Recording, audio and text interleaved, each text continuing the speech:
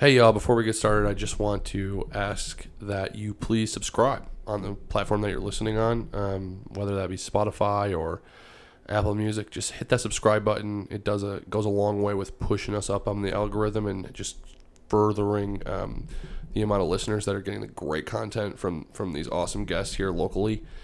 Also, big announcement, we now have merch. That's right. If you go to mpgpodcast.com, we have shirts and visors and fanny packs and the whole lot. If there's anything that you don't see that you think that we should have, please let me know. Also, that is in reference to if there's a size that we don't have that you want, a special order or anything like that. I can be reached at josh@moslerrealestate.com. That's Josh at MOSELER realestate.com. Also, we've been having quite a few requests that the show gets put on YouTube. So, starting on May 5th, YouTube, all the shows will be put on YouTube. Not only the existing ones will be uploaded onto there, but also all the new ones will be on there plus video. So the old ones won't have video, but the new ones all will have video. And we're working on making that experience as good as possible, just to keep the show as good as we possibly can to make sure the quality's still there. So anyway, thank you guys for all the support, and hope you enjoy. See you guys soon.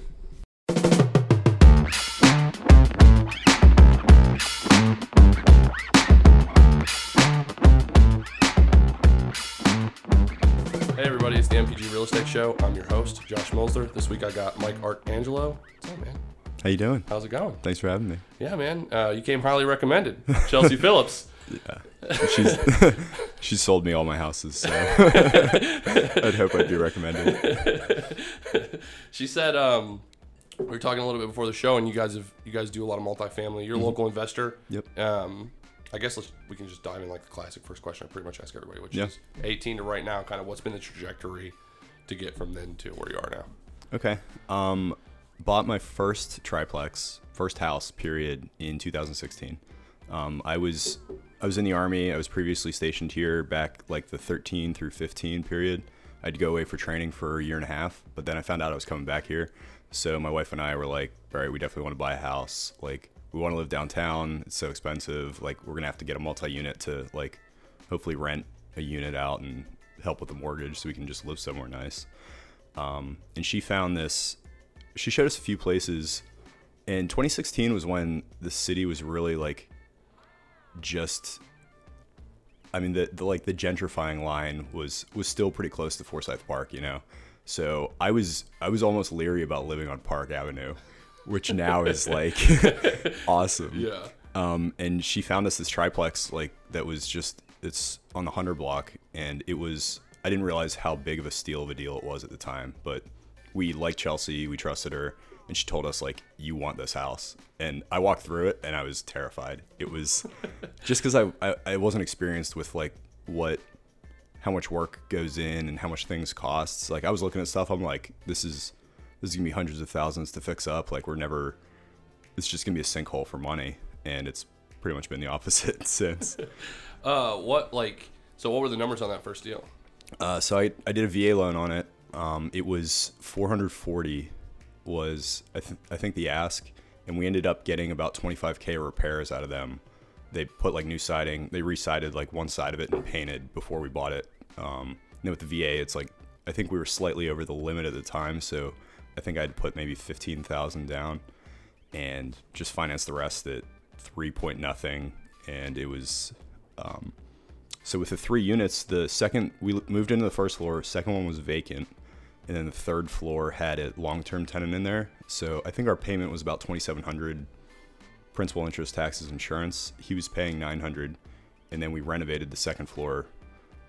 Chelsea was like, oh yeah, people are doing like vacation rentals downtown. Like, it's this new thing. You might get 200 nights. So we fixed up the second floor, and it just caught fire. We booked like 350 nights the first year. Holy it was just, cow. It was out of control. We're like, hey, we can do this. And as soon as that tenant moved out, we did the same thing on the third floor and had 2 of them. So we were now, I think 1 floor pays the mortgage there. Okay. Yeah. So then all the units that you've bought since then have you guys turned into? No, we do a mix. We bought that in 16, and then we bought a duplex right in the beginning of 18. So about 16 months later, bought that with an FHA loan. So same thing, like super low down payment. And by the second one, I really started paying attention to like loans and basically how debt works, and started reading up on it, got into bigger pockets. And then after that, I was like, okay, like we can do this. So we started house hacking, and every year we were moving, we'd buy a place with an FHA or a primary residence loan, and then we'd fix them up and refinance them, like basically right behind that. So we'd just try to get in as cheap as we could, spend all our money on fixing it up, and then refinance out of those like an FHA loan into a primary or a conventional loan, right, without having to put any more money into it, just because it had appreciated from us fixing it up. And then the Savannah market, of course, was appreciating like crazy. Yeah. What's like the limits that you normally pull out? Like, so is there like rules? What's your rules that you follow generally? For as far as like when you refi out, yeah, like are you refining the full 80? Oh, I refi as much as I can right now. Okay. Yeah, I mean with rates so low right now, I'm trying to bury myself in like 2%, 3% debt. Yeah, I got you. So, because I mean, I've looked at rates historically. I don't think it's ever going to be like this again. So I recognize that right now it's not normal. So I'm just trying to take advantage of it. It's pretty insane. Yeah. How sustainable do you think that is? Like, how long do you think that this will last at the low rates? I don't know. I don't think. I mean, the Fed keeps talking about like, hey, we're going to hold them down until we feel good about the employment rate and the economy and everything like that. And I think COVID is they're going to at least another year or two. I think they're going to hold the rates down. Do you think it'll ever be like what it was pre 07, 08? Like, because back in the early 2000s, it was what, like it was like 6-7%, right? Yeah. Do you think it will ever return to that level? Yeah, I do. I think that's going to come back, and that's going to be the way things are. I really think so. And that'll be the new standard. Yeah. From what I understand, like 3% 30-year mortgages are like kind of unique to the United States. Like you can't get that in Europe. It's just not how their market works. So what do you get in Europe? Just way higher. I mean, oh, I got you. Yeah, but the length is the same. No, the interest rates higher. I don't even think a 30-year mortgage is a thing in a lot of other countries. So that's crazy. Yeah. I wonder why only here. Dude, God bless America. Yeah, it's the greatest country in the world. Works for me. Anyway, let's go back because I kind of skipped over a little bit there. So yeah, sorry. So you're in the Army. Yep. What was kind of the jump? Why did you contact Chelsea? Like, what made you think about getting into real estate in the first place? So we weren't thinking about getting into real estate. We were trying to find a nice place to live. And we called. I think I called 3 realtors, and we just liked her the most. I mean, she called us back and was very attentive. Like, we gave her a date that we were going to be in town, and she cleared her schedule and walked us all over town. So we didn't really think about getting into real estate until we saw how successful that triplex was. And then that is where I kind of started getting into it. My dad bought a duplex, and they started renting it out, and we were managing it for him. Sarah's dad bought a quad in town, so we started managing that for him. And we it just kept happening by accident, really. Chelsea was throwing these like sick multi-units at us, and as soon as she's like, you want this house, I'm like, I mean, if you say it's good, I'm going to buy it, just because of how well the first one went. Right. And my wife kind of like, she follows the market as far as like, she sees what prices are and like pays attention to Zillow and all that, and she'll be like, just off the top of her head, she's like, this is a good buy. And then I kind of agree with her with like my little rule of thumbs, but then I crunch the numbers and like, wow, yeah, that is awesome. So she just kind of points to it, and then I do the math to make sure it works out. So you don't really pay attention. Like she's the one that with the thumb on the market, and you're just like the background numbers. Kind of both. I mean, I've had 2 off-market deals, and that was 2 that I generated just from, they were both our next door neighbor, and I was like, hey, you want to sell your house? Networking. Yeah. those were probably my best 2 deals, were my last 2, and those were the person next door. So one next door to one we manage, and then the one that next door to the one we lived in. So we bought both of those. Let me ask you this: in 2015, I don't know the whole history behind this. Did they have the permits for like For vacation rentals? yeah, like the caps and all that stuff in Savannah? No, it was the Wild West. You had to go to, depending on how your house was zoned, you had to go to a hearing and get it. You had to get a special use for it. So that's what we had to do on our first one. So I went to the zoning board all like dressed up and like made my case as I'm just an Army officer, like trying to make a little money, you know. And that's really what it was at the time, versus now where I'm a real estate investor and property manager.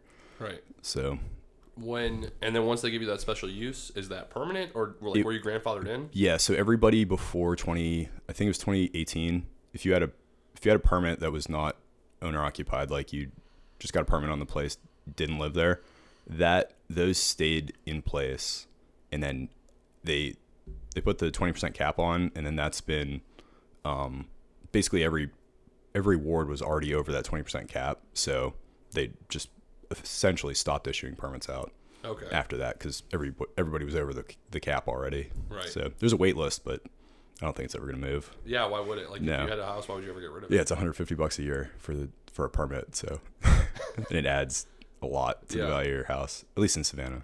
So has that hampered your growth at all since then, since 2018? No, because there were so many existing rentals, and there was a lot of substandard management that there's always people that are trying to find a better manager in town. I think there's a couple thousand permits right now, so It's not like a shortage. no, there's plenty for everybody.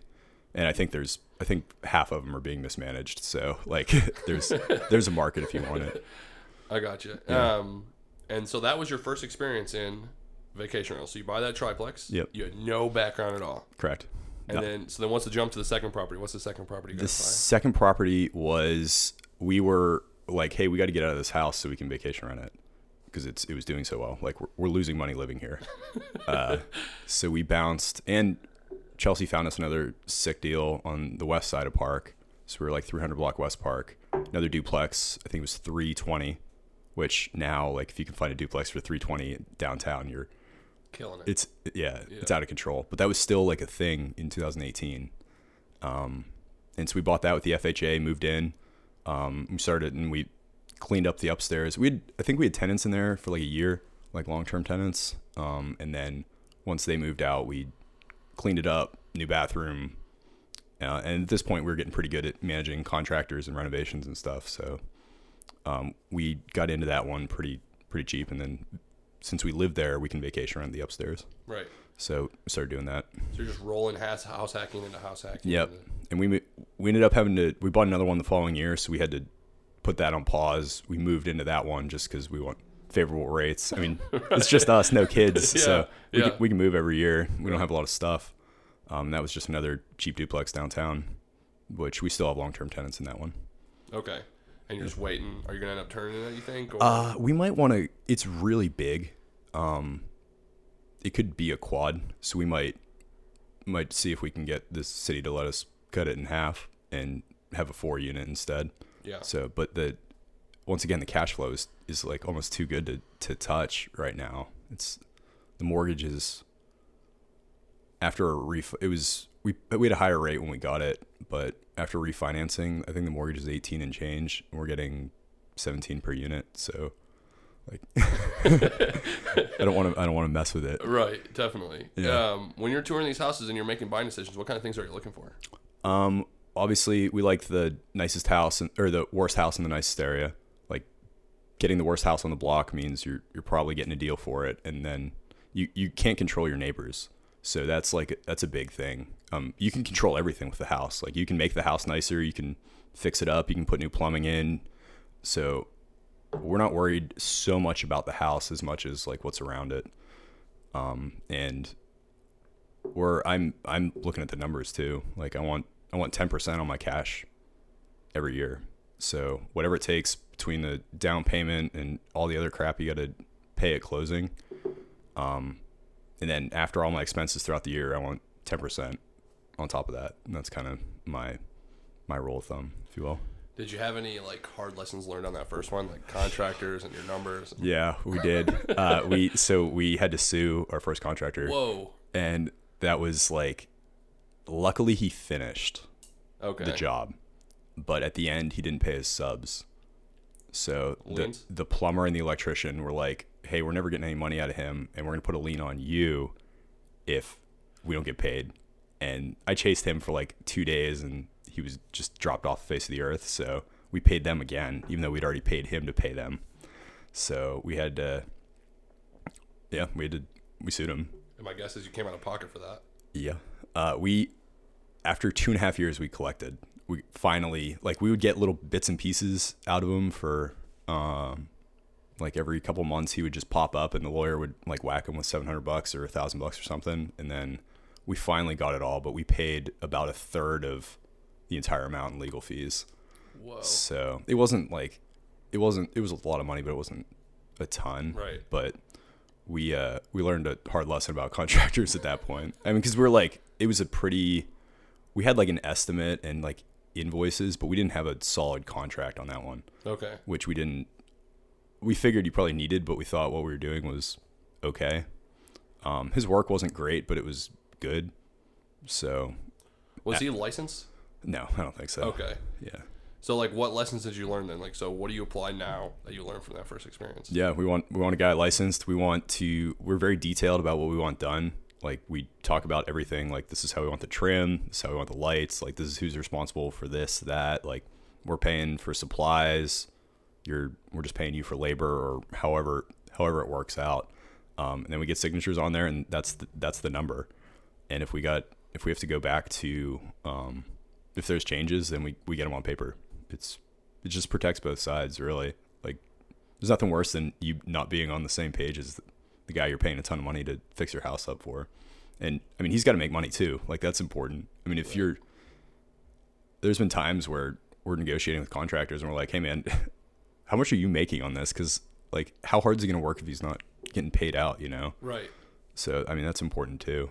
And it builds a good relationship. We got a really good guy now who, he's probably our guy going forward. Have you had to cycle through a lot to find your guy?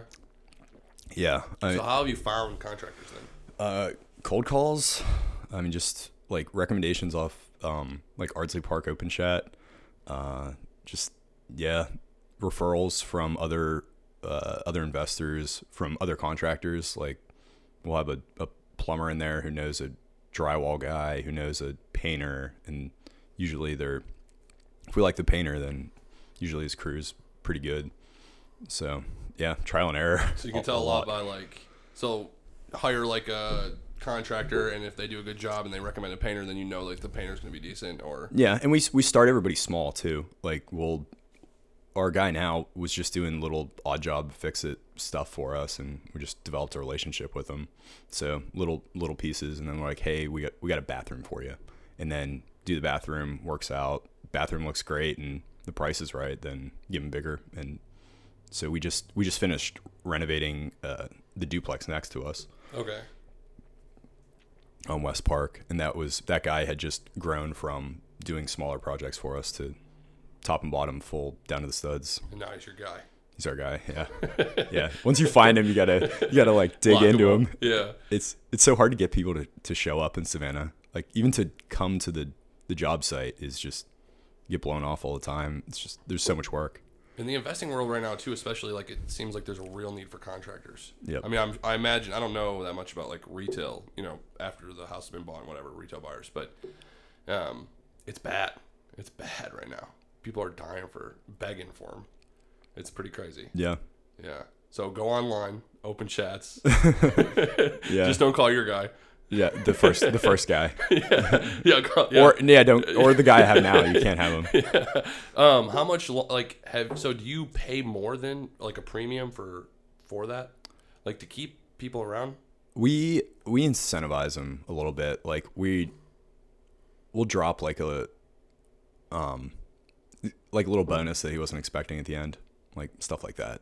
And you have them manage the project, or are you managing the project?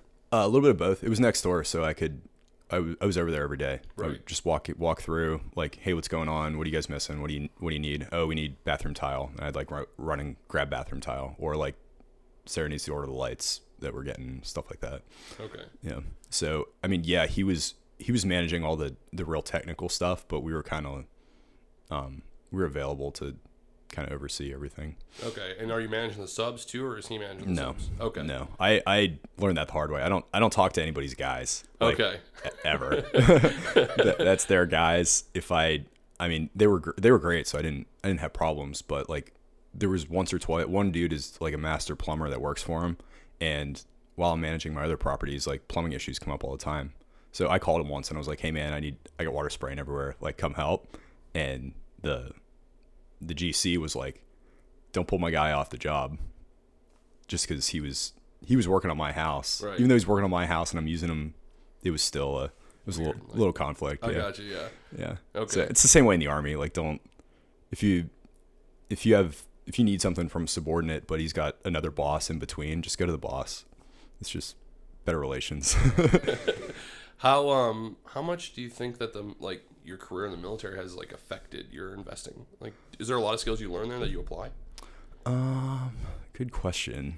I think what I learned from the military is a lot of like persistence is key. Like, you gotta stay on top of people. And it's definitely big in the military, but I think I got it off of Bigger Pockets podcast. Was you have to inspect what you expect. So if you want something and you say that you like that's important to you, like, you need to very periodically like check up on that, and if it's not to your liking, you need to say something about it. And that's the same thing in the military. Like, there's way too much stuff to do during the day, so if you're gonna set priorities, you need to make sure you need to give feedback to whoever's executing your priorities that, hey, they're getting done to standard or they're not. I mean, you can just let stuff go, and your subordinates or people working for you are gonna just do whatever they want to do. But if you keep them like focused on priorities, then they know what they're supposed to be doing, and what you want is getting done. So, what did you do in the military? I was a helicopter pilot. Really? Yeah. That seems like a fun job. It was awesome. Yeah. How long were you in? I was in for 10 years. Whoa. Okay. Yep. You look young, man. 32. Really? Yeah. Would not have guessed that. Thank you. It's funny. I was saying before, like, just based off how much you accomplished and stuff, I thought you were a little older. Yeah. And then now I see you, and I thought you were younger than that. It's like, yeah. Every once in a while, people are like, "Wow, you have your shit together." Seriously. So you have some long-term rentals. And the vacation, what's been the learning curve on vacation? Like, what is the similarities? What are the differences? What are the certain unique challenges? I think they're entirely different things. Okay. Yeah. And some people who are in long term get into vacation rentals thinking that they're similar, and they really aren't. Vacation renting is hospitality, straight up. It's more akin to like bartending or restaurant management or running a hotel. Like, the people who are staying there are customers. They're paying a lot of money. They want it's basically they're going to Disney World for a couple of days or a week, and everything needs to be spot on. If they have a question, you need to answer it right now. If the sink is leaking, like, you can't get to it tomorrow because they may be leaving. So it's very, very active investing, I'd say. Whereas long-term renting, I'm not saying your tenants aren't as important, but like it's just there's different responsibilities. I mean, they're the ones who, if they clog the toilet, they got to unclog the toilet unless they can't, or if you've agreed on something else. But it's usually a more laissez-faire, like, call me if you need me, but it's your house until the end of the term. With long-term renting, you can do long-term renting as a passive investment, but you can't with vacation renting. So, and you almost can't even have frank discussions with Airbnb guests. Like, they're customers and they're always right. So even if they're crazy, you still have to come into their crazy world and solve their problem, like, in that world. Because if you tell them what you really think, even if you're 100% right, they're gonna fry you with a review, and that's you were better off giving them all their money back and everything they want than having a bad review. At least we've found. What's your process like? So, where do you guys list them? Airbnb. Okay, on Airbnb. Yep. You don't do VRBO or anything like that? No. We did in the beginning, and it just wasn't working out. We were getting as much traffic as we needed on Airbnb. Okay. Yep. And then what's like the process? So somebody checks in, and like what are you doing behind the scenes to like keep everything flowing? So I was doing it today. I mean, I mentioned that I smelled like bleach before I came over here. I was going around. We're quarterly replacing air filters like in between reservations. I was blowing an air compressor down all the lines because you get that algae buildup down south in the drain lines. I think 2 years ago I had like probably 10 or 15 systems like fill their drain pan just because I didn't know about HVAC maintenance. Last year I only had 4, and I'm going for 0 this year. But anyway, so to your question, we contract 2 cleaning staffs, and they're in there changing all the linens, doing all the COVID sanitation stuff, which has been pretty crazy recently. And then sweep, mop, just make the place look perfect, put out snacks, and then I'm kind of the maintenance guy, so I'm going around like tightening doorknobs, unclogging sinks, like that kind of stuff in between. And then Sarah's more the visionary, like, hey, these curtains are old, they need replaced, like let's get some new furniture in here or something like that, or let's put a new bathroom into this place. So this is all on behalf of our clients and the ones that we manage, and the ones we own as well. Right, because we talked a little bit before, you do some third party. Yep. And so what was how'd you get into that? So that was just us getting pretty good at it, and then Chelsea throwing her clients to us. So anybody who was planning on doing vacation rental, we at least got like kind of first crack at it. And so we built, I mean, our first probably half dozen clients were from her. Okay. Just referrals. And then we got a couple of referrals from existing clients. And there's a few that just kind of showed up. We don't really know. Just called you and you're like, well, how'd you find me? Yeah. And it worked out.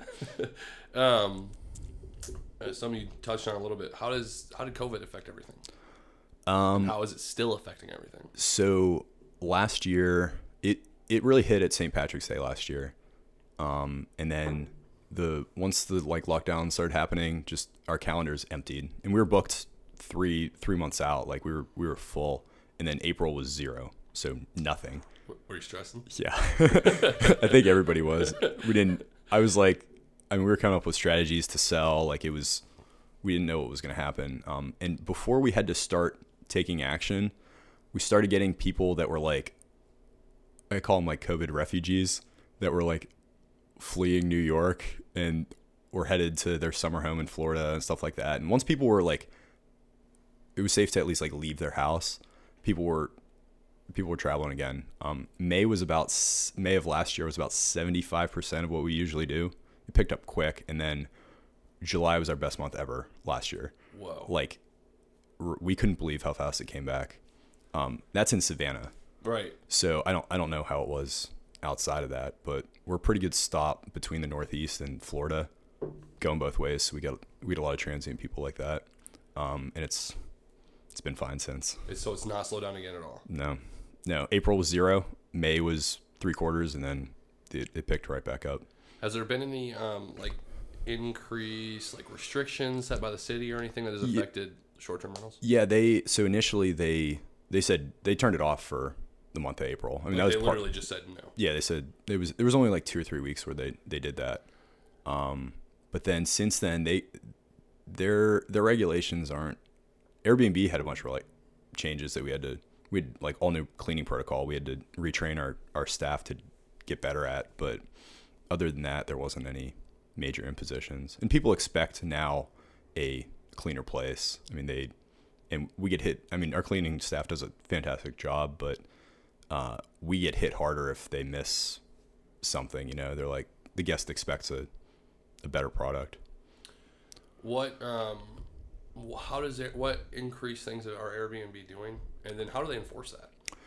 It's so feedback driven. I mean, if your place, if guests, like 3 guests in a row, are saying that the house wasn't super clean when they check in, then Airbnb customer support they'll reach out to you and say, hey, like, reminder, these are the cleaning standards. Like, listings that have multiple complaints about are subject to removal from the platform. And I mean, we've seen it never happened to us, but we've seen on forums people getting their account just gets deleted and they don't, just overnight gone. What? Yeah. Could you imagine? Like, that's your living and you wake up one day and it's just deleted? Yeah. So I mean, it's not a problem that we've never even bumped into that problem or come close to it. So, but gotta stay on our game. What's the craziest story from Renan? Oh God. You have like a crazy... Yeah, we had like she was like a crackhead, I think, was trying to squat. And she was like 2 or 3 hours late checking out. And so like her reservation's over, so I knocked and she finally said I could I was trying to tell her like, hey, I can help you like get your bags out, like whatever you need. I was trying to be nice. And so she let me in, and the place just reeked of weed. Like there's like literally a house full of stuff in our listing that she'd brought in. And so I was taking everything out, and as I was pulling it out, I looked down and there was a revolver in one of the bags. What? I was like, oh God. So I'm like trying to be super nice and like help her out. And so I put that bag like way off, like away from the other ones, so I could like at least see if she was going that way. Right. And so we finally got her out, and I like locked the door, like barricaded myself in there until I was sure she was gone. Why did she let you in all of a sudden? I don't know. What recourse do you have in that situation? Like, do you have to go through regular eviction? Would you have to? It's really up in the air. Airbnb has a process, but it's not fast. So you basically say you have an overdue guest that's not leaving. What they'll try to do is put up your next guests somewhere else in town. They'll try to make arrangements to so that they can work on that problem. But you don't get compensated for that. No. Okay. No, it's your problem. I mean, you can the police are kind of like it's very similar to tenant laws, and that's kind of how the police operate, is like normal landlord tenant regulations with that. Like they don't want to touch it. So, but that's the only situation you've had where somebody, like, have you ever had anybody else that stayed? We've had people stay late. They're like an hour or two. We have people that they'll book like a night, and they think they have 3 nights, and so like, no, I don't check out till tomorrow. I'm like, no. I mean, and we're very upfront. Like, thanks so much for booking with us. This is the date you're checking in. This is the date you're checking out. And it's on the reservation too, and people still miss it. So, have you ever thought about doing like a mandatory 3 days or something? Like, how many times do you have somebody just come for one night? Is that common? Yeah, it's pretty common. Oh, okay. So, like, if you did like a 3-day mandatory, it might like... Doesn't do anything for us. I mean, some of the bigger ones will do that for if we're worried about like parties, because usually a party is going to be like a one-night thing. And that was, especially around when the stimuluses were dropping, we were getting a lot of locals throwing parties, and that was a pain. So some of the listings we put a minimum in for a little bit, but other than that, our average guest is awesome. So we have to remind ourselves that every once in a while. But are you only doing downtown Savannah? Yeah. Well, how do you feel about like other markets? Like, have you been looking at all, or thought about like Tybee or? I like downtown because I'm within striking distance of all the properties. I can show up on site within 10 minutes anywhere, which I think is really important. We haven't needed to expand, and we have something good going there, so I just haven't seen the need. If rentals start getting scarce, like maybe, but there's enough business downtown that I haven't branched out at all. What's your what is your long-term play with all this? I don't know how long vacation renting, is going to be a thing. Like, I don't know if the entire economy is going to shift and all of a sudden everybody is renting their house out. So like there's huge saturation. It's good right now, but so I'm trying to get as much business out of it while it's good. But really my long-term play is long-term investments, long-term rentals. Like, it's tried and true. It's been a thing for thousands of years, probably. Like, since people had houses, they've been renting it out. So I don't think that's going anywhere. So anytime we buy a place, we make sure it makes sense as a long-term rental, even if it's going to be a vacation rental, because it just gives us more options. So my long-term play is acquiring as many multi-units as I can that will cash flow as long-term rentals. Okay, so that's kind of your next play then, is kind of maybe not expand the vacation rental so much and maybe move into... Yeah, I think we're tapped out. My wife and I are at capacity for management, so we're making a good enough living. We can sleep at night, because there was a period when I was still in the Army, and she's actually forensic psychologist. We were doing this on the side, so we were doing laundry until like 2 a.m. and it was crazy. So we're at a stable point right now, and we're gonna sit on this for a while, I think, and then just our savings and the money we make with the houses and the management is just going to property acquisition right now. And so you're just building up a fund, and then you're gonna start just buying up more long-term plays. Are you gonna manage those yourself? Yeah. Okay. There's still plenty of deals to be had around here, and I'll buy a non-vacation rental a little like outside of town. Like I have no problem with that, but in town it's just easier. I don't have to figure the 10% management in right for my calculation because I can handle it. So, have you thought about building on a team at all? As far as like for the help on the management side, some assistants or I don't know really what kind of. We had a full-time manager. Okay. We had one employee. She's great. Oh, you have it right now still? Yep. Oh, okay. Yeah, she's gonna be switching out soon, so we're kind of hunting for somebody else. But it's a hard position because you really need a jack of all trades. Like the job description is whatever's happening that day, and some people thrive. All things real estate. Yeah, and you got to be able to get dirty too. Like, I mean, yeah, I'm the real estate investor, but like, I unclog toilets. Like, sometimes I'm standing ankle deep in poop water. Like.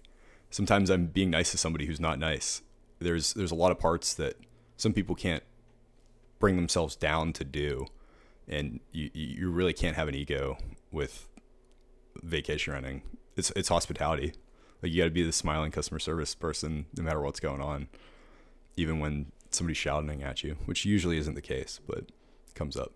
Yeah, I imagine that people get weird. My mom, I'll put it in the words of my mom so I don't get ridiculed, but there's a lot of Karens. It's a real thing. It is a real thing. Like we screen our guests based on first name every once in a while. So we don't screen them, but we just get ready to expect a higher level of service. Hey guys, being we can't required. go anywhere this weekend. Yeah. Something we kind of skipped over, but I've been kind of thinking about in the back of my mind is a unique situation with vacation rentals is you have to furnish the whole place. Yep. Well, how do you go about doing that? Are you buying the furniture? Are you renting it? Where are you buying it from? Yeah. My wife has a design eye, so she's on Wayfair a lot. There's boxes just showing up to your house all the time, just stacked in front of the house. Yeah, and she has a lot of fun designing them too. Like it's enjoyable for her, and putting it together and setting up a listing is like her favorite part of the job.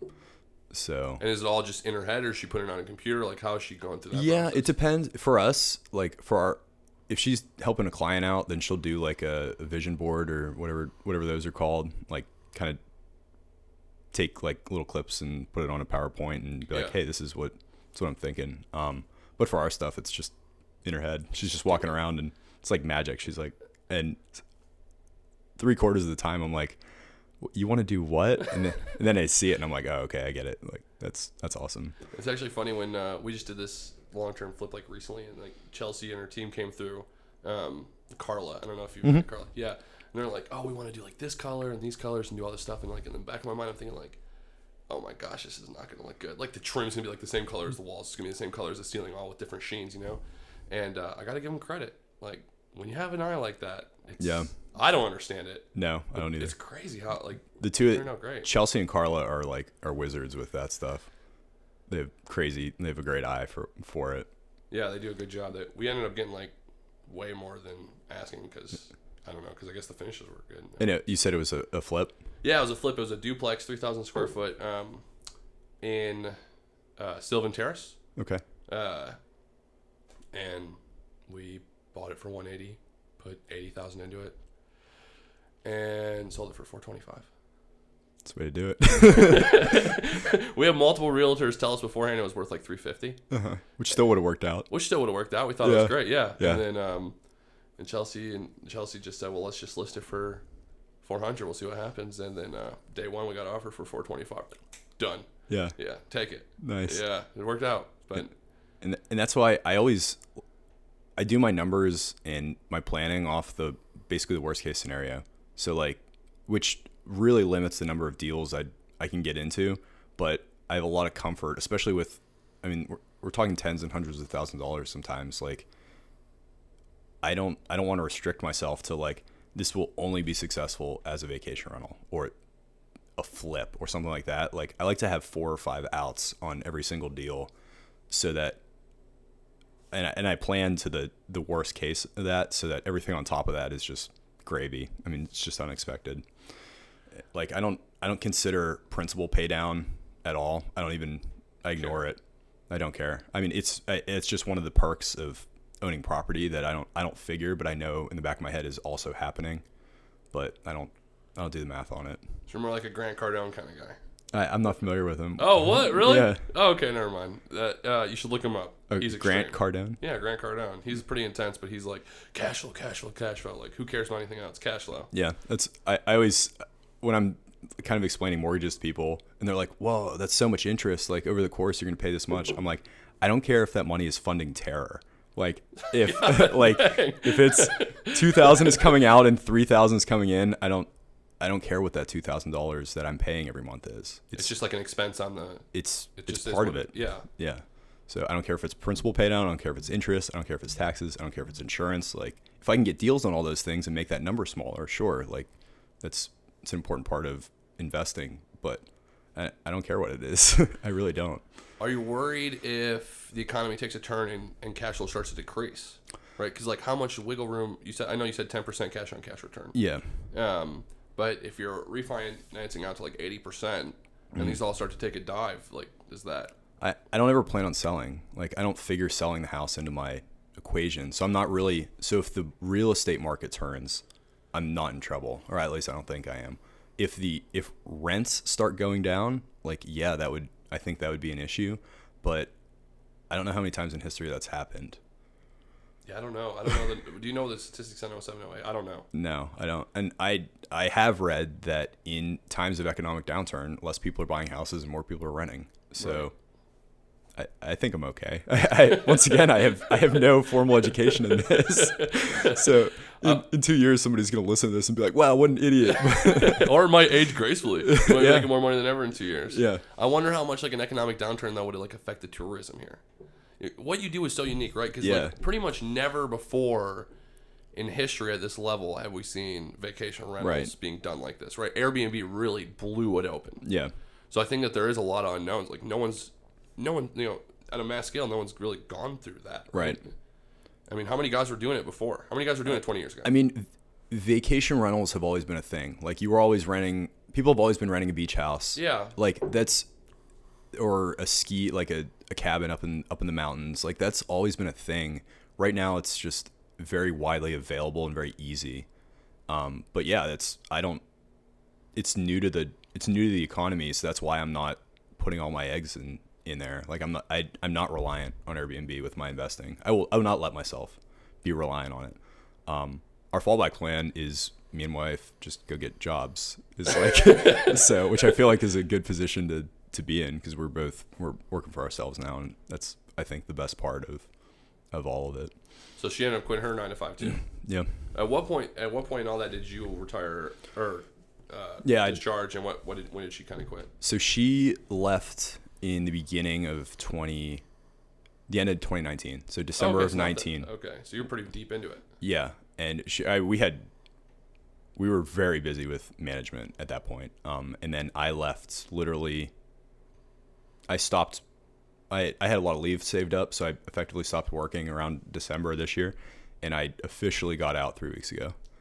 What? So I'm fresh out. You're fresh. Yeah. So this is like a newfound it's free time for you. It's amazing. I mean, we're busy. We're working all the time, but it's a lot lower intensity, if that makes sense. Yeah. Does it feel weird? It does. It's awesome. I gotta like pinch myself, like driving around, like grumbling, going to Home Depot, and I'm like, wait a minute, for the third time that day. But like, I kind of crack the windows and like turn the music up. I'm like, oh, I'm working right now. I'm just rolling around town. This is awesome. How many hours a day were you working before? I mean, the Army was, I was in a special ops unit, so we weren't like forced, like we didn't have forced workouts or anything like that. They trusted you to be an elite soldier. So I'd show up to work about 8:30, and then between 5 and 6 I was done. I mean, that's separate from deployments and traveling for training and stuff like that, which was I mean, I'd be gone. I was gone a lot. But now it's, we don't set alarms. We wake up, we start working when, like, after I've had my coffee and kind of like chilled out for a little bit, and we work until we run out of stuff to do during the day. And do you get a lot of middle of the night calls? We used to. What I think really happened was the stuff that would break in the middle of the night, over time, all got fixed just from us showing up in the middle of the night to fix it. And then I'd always over-engineer the repair. So I think the stuff, there's always issues, but the stuff that was going to go wrong has already gone wrong. So we get like drunk people locked out and stuff like that. We got bats in the house. Like, there's crazy stuff you can't even imagine. Like, do you have to go capture the bat? I had a broom, and it was I had a home run derby, and just like around your house, just whacked like the ball. swinging. Yeah, that's hilarious. Actually, yeah, that's pretty crazy. Yeah, you would never have that in a long-term rental. Somebody called you with that, you're like, call pest control. Yeah, right. Yeah, I wish I should have had a list of like 5 craziest vacation rental stories, but there's too much. One time we had a person, this is my favorite one. They said that it was really hot in the unit. And we're like, "Oh, okay." She's like, "Yeah, the thermostat says 77." I'm like, "Oh, wow, like, that's serious. What's it set at?" She's like, 77. I'm like, wait, what? Okay. Why don't you try to turn it down to like 73 and see if it cools off in the house? Just let us know if it doesn't work. That's hilarious. What the heck? Yeah. Were you like you have to be nice. You have to be like, you have to admit that there's an issue with the house or something. And that's shocking. Yeah. I just imagine her like just baking in her house all day, like right. like back at wherever she lives. Yeah. Like all summer, she's like, I don't know why it's so hot. So here. hot. Yeah. Yeah. That's hilarious. Yeah. So my wife is way better at handling issues like that, because me, I just want to be like, I'm sarcastic by nature, and I really want to let people know when they're outrageously wrong, but you can't. Gotta bite your tongue. Yeah. So. Do you enjoy doing the short-term rentals? Like, outside, so I understand it's lucrative. Right? Yeah. Obviously, yeah. That's why you guys have been doing it all this time, right? Right. But do you enjoy it more than the long-term? Yeah. The long-term is cool because I have a good relationship with our tenants, and I try to be a cool landlord and take care of them whenever they've got issues. There's a lot of times where I'm pissed off when I'm getting off the couch to like go fix an issue, but like after having an interaction with the guest, solving their problem, and then they're like super grateful after, like I always drive home feeling good about whatever I was over there for, even if it was stupid. I'm still like, most people are cool, friendly, like having a great time in town, and if they meet the host, they're excited and stuff like that. So yeah, it is really rewarding. And then the clients too, if we make our clients a ton of money, because we're commission based, so the more they make, the more we make, whenever they're just thrilled with the performance of their place, and then that's rewarding too. So. Not to get too much in the weeds of what you do, but like industry wide, so like what's the standard like management structure for if you're doing it for like third party for somebody? I don't really know. Like, did you research it all before you started doing it? Yeah, it? we did a little bit. I know people the big companies charge between 15 and 30%. Okay. So that's a pretty big margin. Yeah, it's huge. I know of people that pay like almost a third out to their managers, and we're kind of we're on the lower end, but we're kind of in the middle of that. Okay. Yeah, since it's so full time, you can't. I think standard for like long-term management's around 10%, with maybe the first month going to the manager, or half the first month going to the manager. It requires so much more than that you gotta charge more, really, to make it worth your time. And what expenses is the management company covering? Like, are you covering the cleaning costs, or are they? No, the guest is effectively. Oh, I guess yeah. Okay. There's a cleaning fee, and we just pass that right on to the cleaners. But there's city hotel taxes, state sales tax, which is covered by the guests now. And then like the normal stuff you'd imagine: toilet paper, like water bottles, snacks, air filters, light bulbs, that kind of stuff. You guys cover that, or they?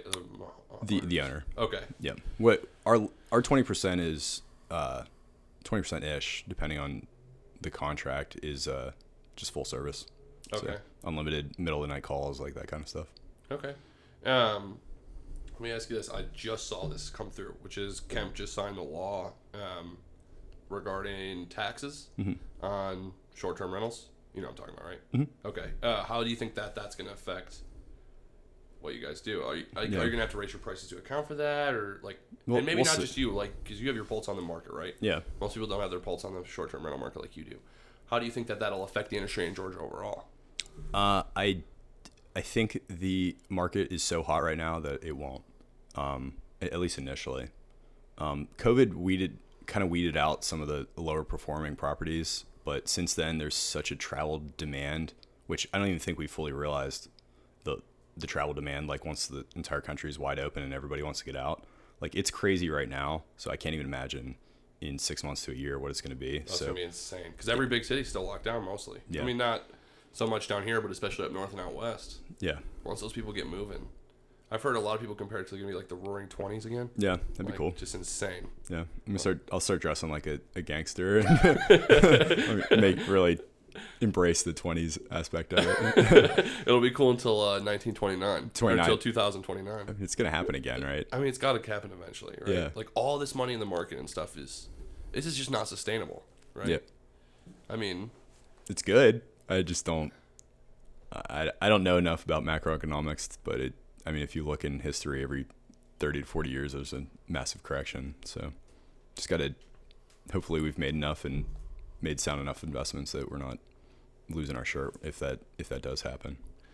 How are you continuing your education? Like, are you on Bigger Pockets all the time? Are you listening to podcasts, Audible books? Like, what do you? Bigger Pockets. I'm trying to pay more attention to business news, and then just networking like this. I think I'm sure I'm gonna have a bunch of takeaways from this and like meeting people, talking about like what they're doing and stuff. But yeah, books, just reading when I can. Do you have any books you recommend outside of Rich Dad Poor Dad? No classic. The best, I feel like the best intro is the Bigger Pockets. It's the book on rental property investing. Oh yeah, by Brandon Turner. Yeah. Yeah. It's the best, down and dirty. Like it explains everything in there. I like that one. They got me on. I read The Richest Man in Babylon, which is another kind of like Rich Dad Poor Dad kind of thing. Yeah. I did Dave Ramsey. Okay. I didn't do it, but I read it, and like my method is pretty much the reverse Dave Ramsey, right? Where he's like, get out of debt, and I'm like, bury yourself in debt. But Dave Ramsey's good for everybody. But if you're going to be a hardcore property investor, you need to ignore pretty much everything he says in there. Right. So it's good for, for my soldiers, I would give them Dave Ramsey. I'm like, hey, it's going to help you get get on good footing. Like you'll get all your debt under control and like plans to pay it off. Like this is great for you and it'll work out for you. But the ones who are like, hey, I'm thinking about like buying a house or something like that, I'm like, all right, ignore all of the Dave Ramsey stuff. Like this is how you need to leverage to really do what you want to do.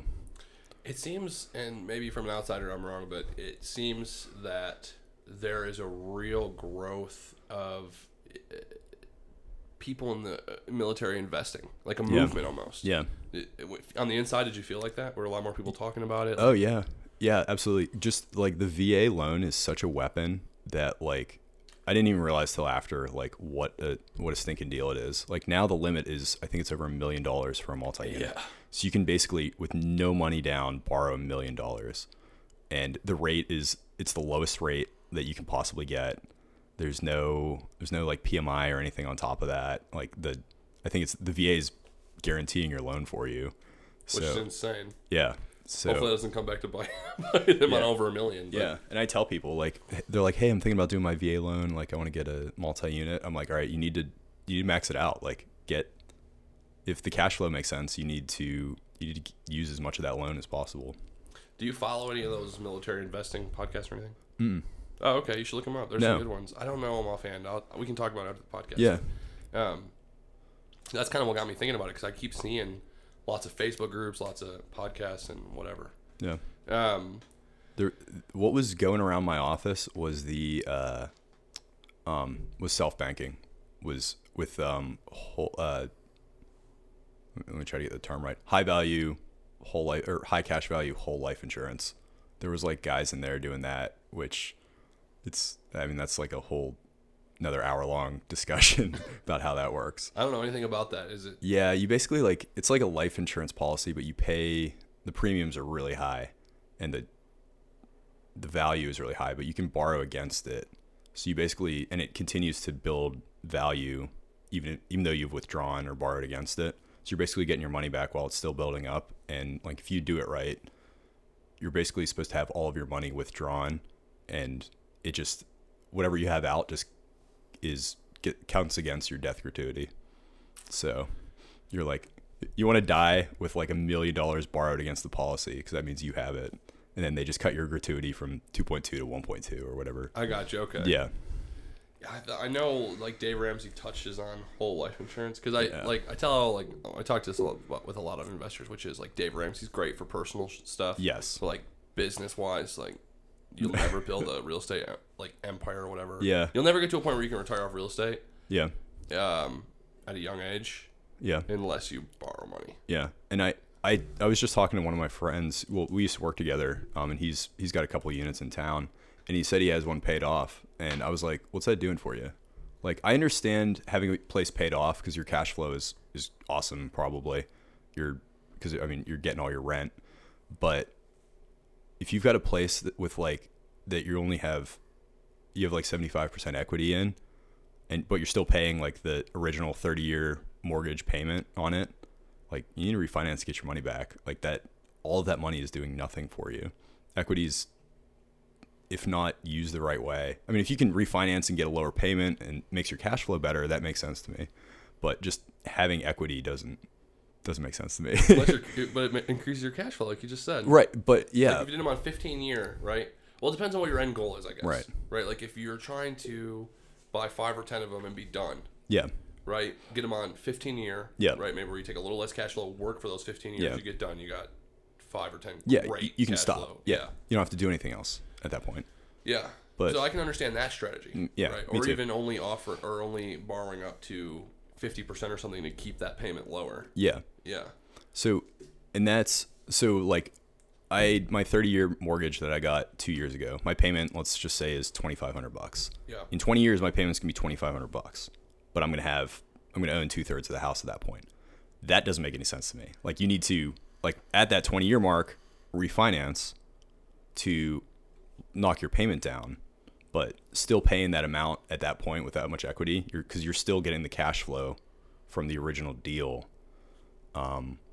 Because you still have the high payment. Like, refinance, get the lower payment, or that's the only thing I would tell you to do at that point.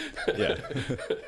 Let me ask you this: if you could go back, like day one, or let's just say you're talking to somebody day one, they're still in the military. Yeah. They got access to the VA. They're looking at investing. What advice would you give them?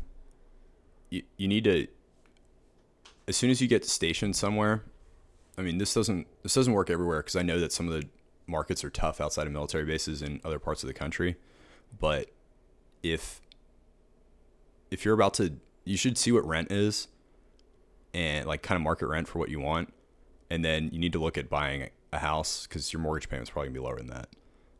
So I tell them they use a VA loan, buy a house, like at least start getting some, because you're probably gonna be able to rent it out for whatever you're about to pay in rent somewhere else.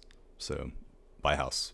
And house hack it, or just buy a house? And so the military is going to move you every 3 to 4 years. So yeah, just if you can buy a house every place you go.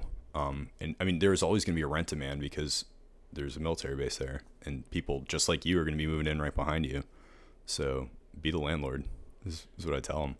Did you meet a lot of guys inside that did that? Like maybe would like go to a market, buy, go to the next market, buy, and then now they just own like single families all across the country? Yeah. And how do they normally do that? They self-manage them? Both. I've seen both. There's property managers. I mean, because I rented at most of my first few duty stations, and there's property managers that specialize in military families and transient soldiers. So a lot of them just leave it to those kind of management companies to do it. But there's plenty of guys that are, if you get a good military tenants, are usually pretty good. So you can self-manage if you're just renting to the guy who replaced you. Another question I like to ask people is kind of like, it seems like a reoccurring theme is the more you give, the more you get. Mm-hmm. Is there anything that you guys are, any charities that you guys are like big on, or any way, ways that you're kind of giving back that you would encourage other people to do? Or we would like to, with my wife dealt with, she was a forensic psychologist. So basically all of her patients were people that were facing criminal charges.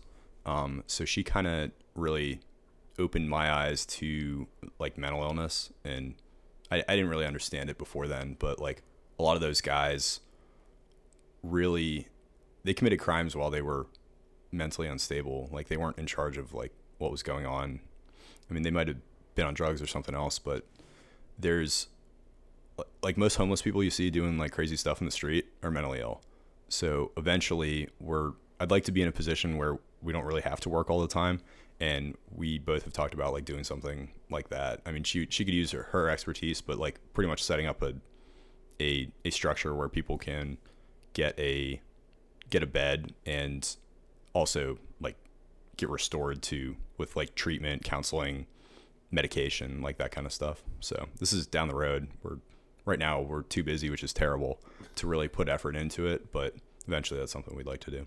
That's pretty intense. I never really thought about that before. Like, it'd be tough dealing with criminal, like, because where do you draw the line, I guess? Like, at what point should somebody go to prison for doing something? You know what I mean? Yeah. Like, if it's not them, because it's like a mental illness or whatever. That's what she and the rest of the team would have to figure out. So she would testify in court, like, yeah, this guy was out of his mind, like crazy when the crime was committed. So like, and courts, sometimes it's harder in Georgia, but courts sometimes find like, yeah, you weren't in control, but like not guilty, and not guilty by reason of insanity. It's a plea. Dang. It happens. Yeah. Have you guys found like, so something that's kind of been another thing that's been a little bit reoccurring is we keep getting into like local politics on here a little bit. Which I don't want to get too much in the weeds like politics, but has the way that the Savannah local politics works like affected your business very much, or like have you guys been able to escape by that pretty easily? Yeah, I mean I think the cap helped us, because right now I think the city would have turned into a vacation rental city. There wouldn't be anything else, because I think the demand to travel here exceeds the supply of hotels and houses. So I think if every house in town was a vacation rental, I think everybody would have business. I think the demand's that crazy right now. So the cap helped our business, I think. But that's probably been the biggest one. I mean, they're talking about raising the hotel tax, which will a couple % that we might take a hit for it, or we might just raise prices and never notice it. Kind of convenient, isn't it? They charge you the hotel tax, and then they say, "Oh, now we're going to increase it." Right, right.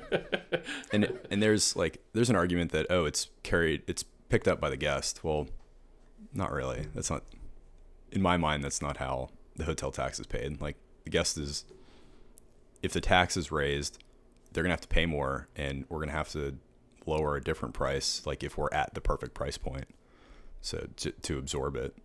Unless everybody in the whole city increases. Yeah, but I don't know if that's going to impact the demand to stay in Savannah. It's pretty insane how many people come here. Do you know the statistic? I'm sure you do. I don't really. Really? It's a couple million, a lot. 14 million. 14? 9 million people stay overnight. 14 million people come. In a year? In a year, yeah, every year. Yeah. Annually. Well, that was like 2019. Okay. So I don't know if that increased. Well, if you had the best summer ever. Yeah. Yeah. Anyway, it's just pretty crazy. Savannah's a pretty great. Why did you guys choose Savannah? Where are you from originally? I grew up in Pittsburgh. Really? Yeah. I meet so many people here from Pennsylvania. It's insane. Yeah. People hate living there. It's cold. It's still cold. It snowed last week. Yeah, actually, I don't know if you are familiar with Pat Wilver. Yeah, Pat and I are tight. Okay, yeah, Yeah. he's there right now. Yeah, he was just telling me like, dude, you don't want to be because I'm from Michigan. We were thinking about moving back. Yeah. He's like, you don't want to be here. It's snowing right now. Yeah.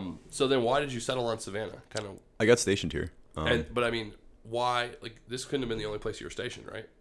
I got super lucky, so I went to flight school in Alabama, and then my first duty station was Savannah. Okay. And Yeah, you were just here ever since. Well, I went right to Afghanistan when I got here, and then I came back, and I was like, this place is awesome. My wife and I met here. She was also like, this place is awesome, and so I had to go away for a year and a half for like just some basically mid career professional development kind of stuff, and then I got an aircraft transition. I switched from the Apache to the Chinook, and when we found out, I very luckily got stationed back here. So That's insane. I always say I screwed the army out of 2 tours in Savannah, like cause it's like one of the top. I think it's one of the best army duty stations, other than like Hawaii. Oh yeah, that'd be sweet. Yeah. Being in Oahu. Yeah. So did you end up doing just one tour?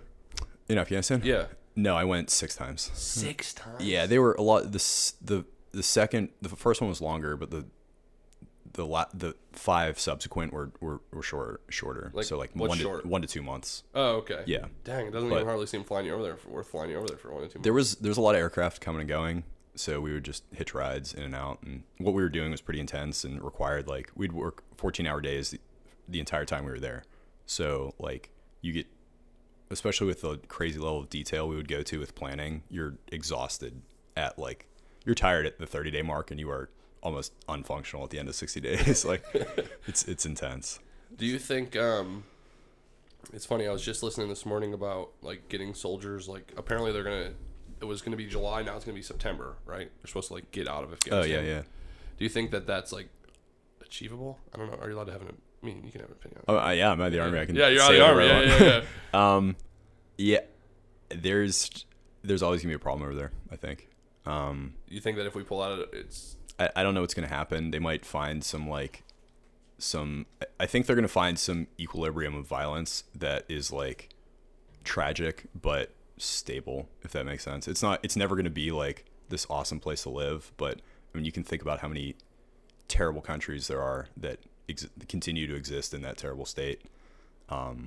It's probably better than it was under Taliban control now, but like there's always going to be a problem over there. There's always going to be a problem in Syria. There's always going to be a problem in, I don't know, Iraq, North Korea. Yeah. Like, it's just, I don't know. Do you think we'll actually ever be able to get out of there? So like if they say, so I don't know the inner workings behind the scenes, right? I only know what I see on the news or whatever. If they say that we're out of there in September, do you think we're really out, or are we like? I don't know, how does that work? Like, we have a presence everywhere. Okay, yeah. We really do. It is. I think it's strategically, even if the country itself is not that great, it's strategically located. I mean, it's right between Iran, Pakistan. Like, it has borders with a bunch of other problem children in the area. So, I don't know. It may be advantageous to have a continuing presence there of some sort, just keep everybody else in check.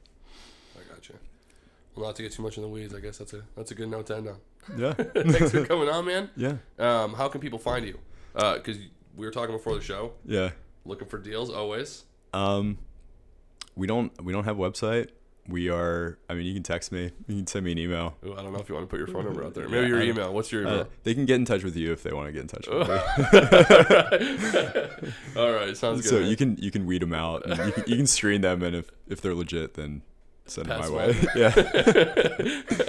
All right. Well, thanks so much for coming on, man, and catch you later. It was a ton of fun. Thank you. Thanks, man. See ya.